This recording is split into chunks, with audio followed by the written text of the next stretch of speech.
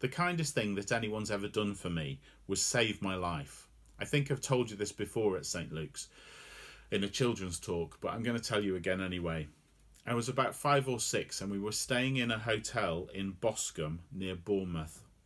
The hotel had a swimming pool. My mum was sitting on a lounger chatting with her friend Maureen, and I was playing with my armbands on in the shallow end. Being an experimental kind of fellow, I started to wonder about the mechanics of armbands and what would happen if I put them over my ankles instead of my arms.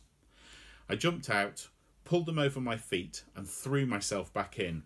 I was instantaneously whipped upside down and started to drown. At this point I should say to any children watching this that that's a very dangerous and silly thing to do, and it nearly cost me my life, so do not do this yourselves under any circumstances. Mum hadn't seen the kicking feet with armbands round the ankles thrashing about at the top of the water, or the boy drowning below. But a 15-year-old girl was sitting at the side of the pool and saw what was happening, and quick as lightning she swam over and hauled me out of the water, choking and coughing. I was very thankful and slightly smitten with the older girl, and followed her round like a love-struck puppy for the rest of the holiday. Kindness is everywhere in the Bible, not just in the fruit of the Spirit, but it makes appearances in lists and stories, and God's kindness towards us.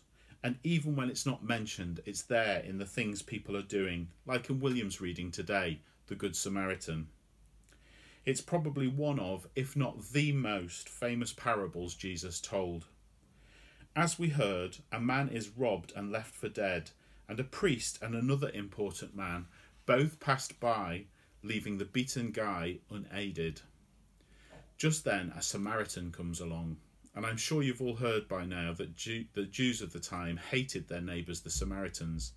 They viewed them with huge suspicion, and it was precisely this Samaritan, who everyone listening would expect to be the person who would have passed by, that stopped and showed such huge and extravagantly costly kindness.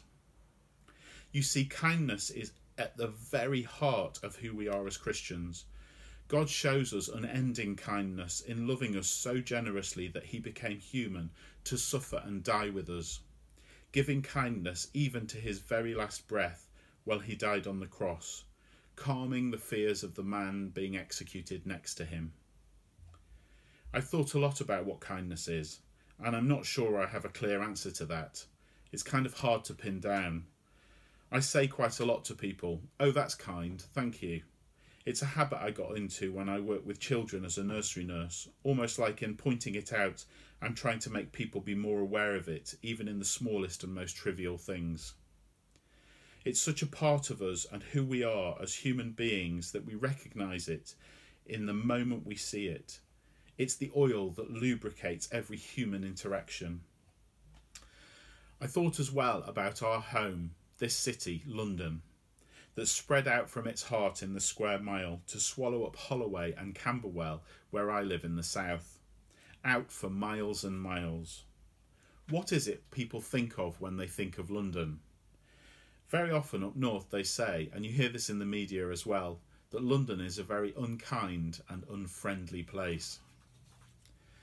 The poem that Amanda read to us is all about being in the square mile, and at its very heart it's about noticing, about being present and seeing beyond facades, seeing layers, the past needs and past lives and past uses of the city, and being called back to the diversity and needs of the current moment by a song thrush.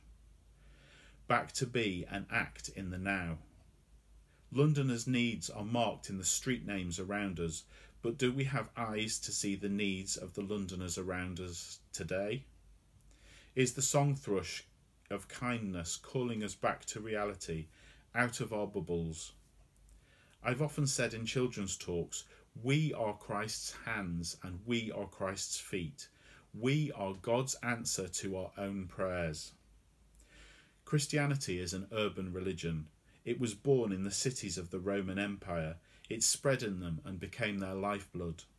As someone better than me pointed out at St. Luke's a long time ago, even our hope of a rebuilt and perfected world is a new city shining with gold, with 12 gates and the tree of life at its centre, where God will wipe away our every tear. There is unkindness at the heart of our city. Our food producers and supermarkets are jettisoning fair trade schemes left, right and centre. The corporations at the heart of our city are still trading in arms and weapons. A government that had the end of homelessness in its grasp in the midst of a pandemic, only to end the dedicated funding for temporary housing when no one was looking. A climate crisis that will kill more than COVID-19 will ever kill unless someone in government, the corporations and individuals start to take this seriously and act with kindness towards those whose lives are threatened and kindness to the planet. The systemic racism that limits the opportunities open to millions of black and ethnic minority Londoners. But there is hope in the midst of this pandemic. There are endless stories of neighbours being kind to neighbours. A friend of St. Luke's in South London and his husband had COVID-19, and their neighbours shopped and cooked for them night after night for weeks. Another friend who works for a multinational publisher said, "I've seen a lot of kindness, mostly in the form of thoughtfulness and the situations of others at work lately. It's easy to be cynical about corporate motives and corporate bodies, but between individual colleagues and my company's leadership, I've been proud to work for my publisher lately." A supermarket is running a community care operation, dropping off food parcels and checking up on people who are alone and shielding. A friend of mine who's using this service was telling the delivery driver the other day how down and tearful she was, and the next day there on her step was a bunch of roses and lilies from the worker. Every time she smelled the lilies' perfume, she was overwhelmed by such an act of kindness. A black protester lifts an unconscious far-right protester out of a fight and carries him to medical help. And huge numbers of people of all heritages marching with black protesters for Black Lives Matter. How did we let London become known as the city of unfriendly and unkind people when there is so much generosity and kindness all around us every single moment? Let us be his hands, let us be his feet, let us feel with his heart. Let's continue to be aware of kindness in every word we say about those that frustrate us at church and at work and in our families.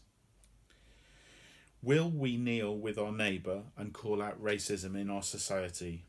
Will we be the people who will see the humanity in the trans woman whose identity is being constantly ground down? Will we keep protesting for climate protection? Are we the hope of God's new Jerusalem, builded here amongst these dark satanic towers? Let us continue to be practitioners of God's radical and costly kindness.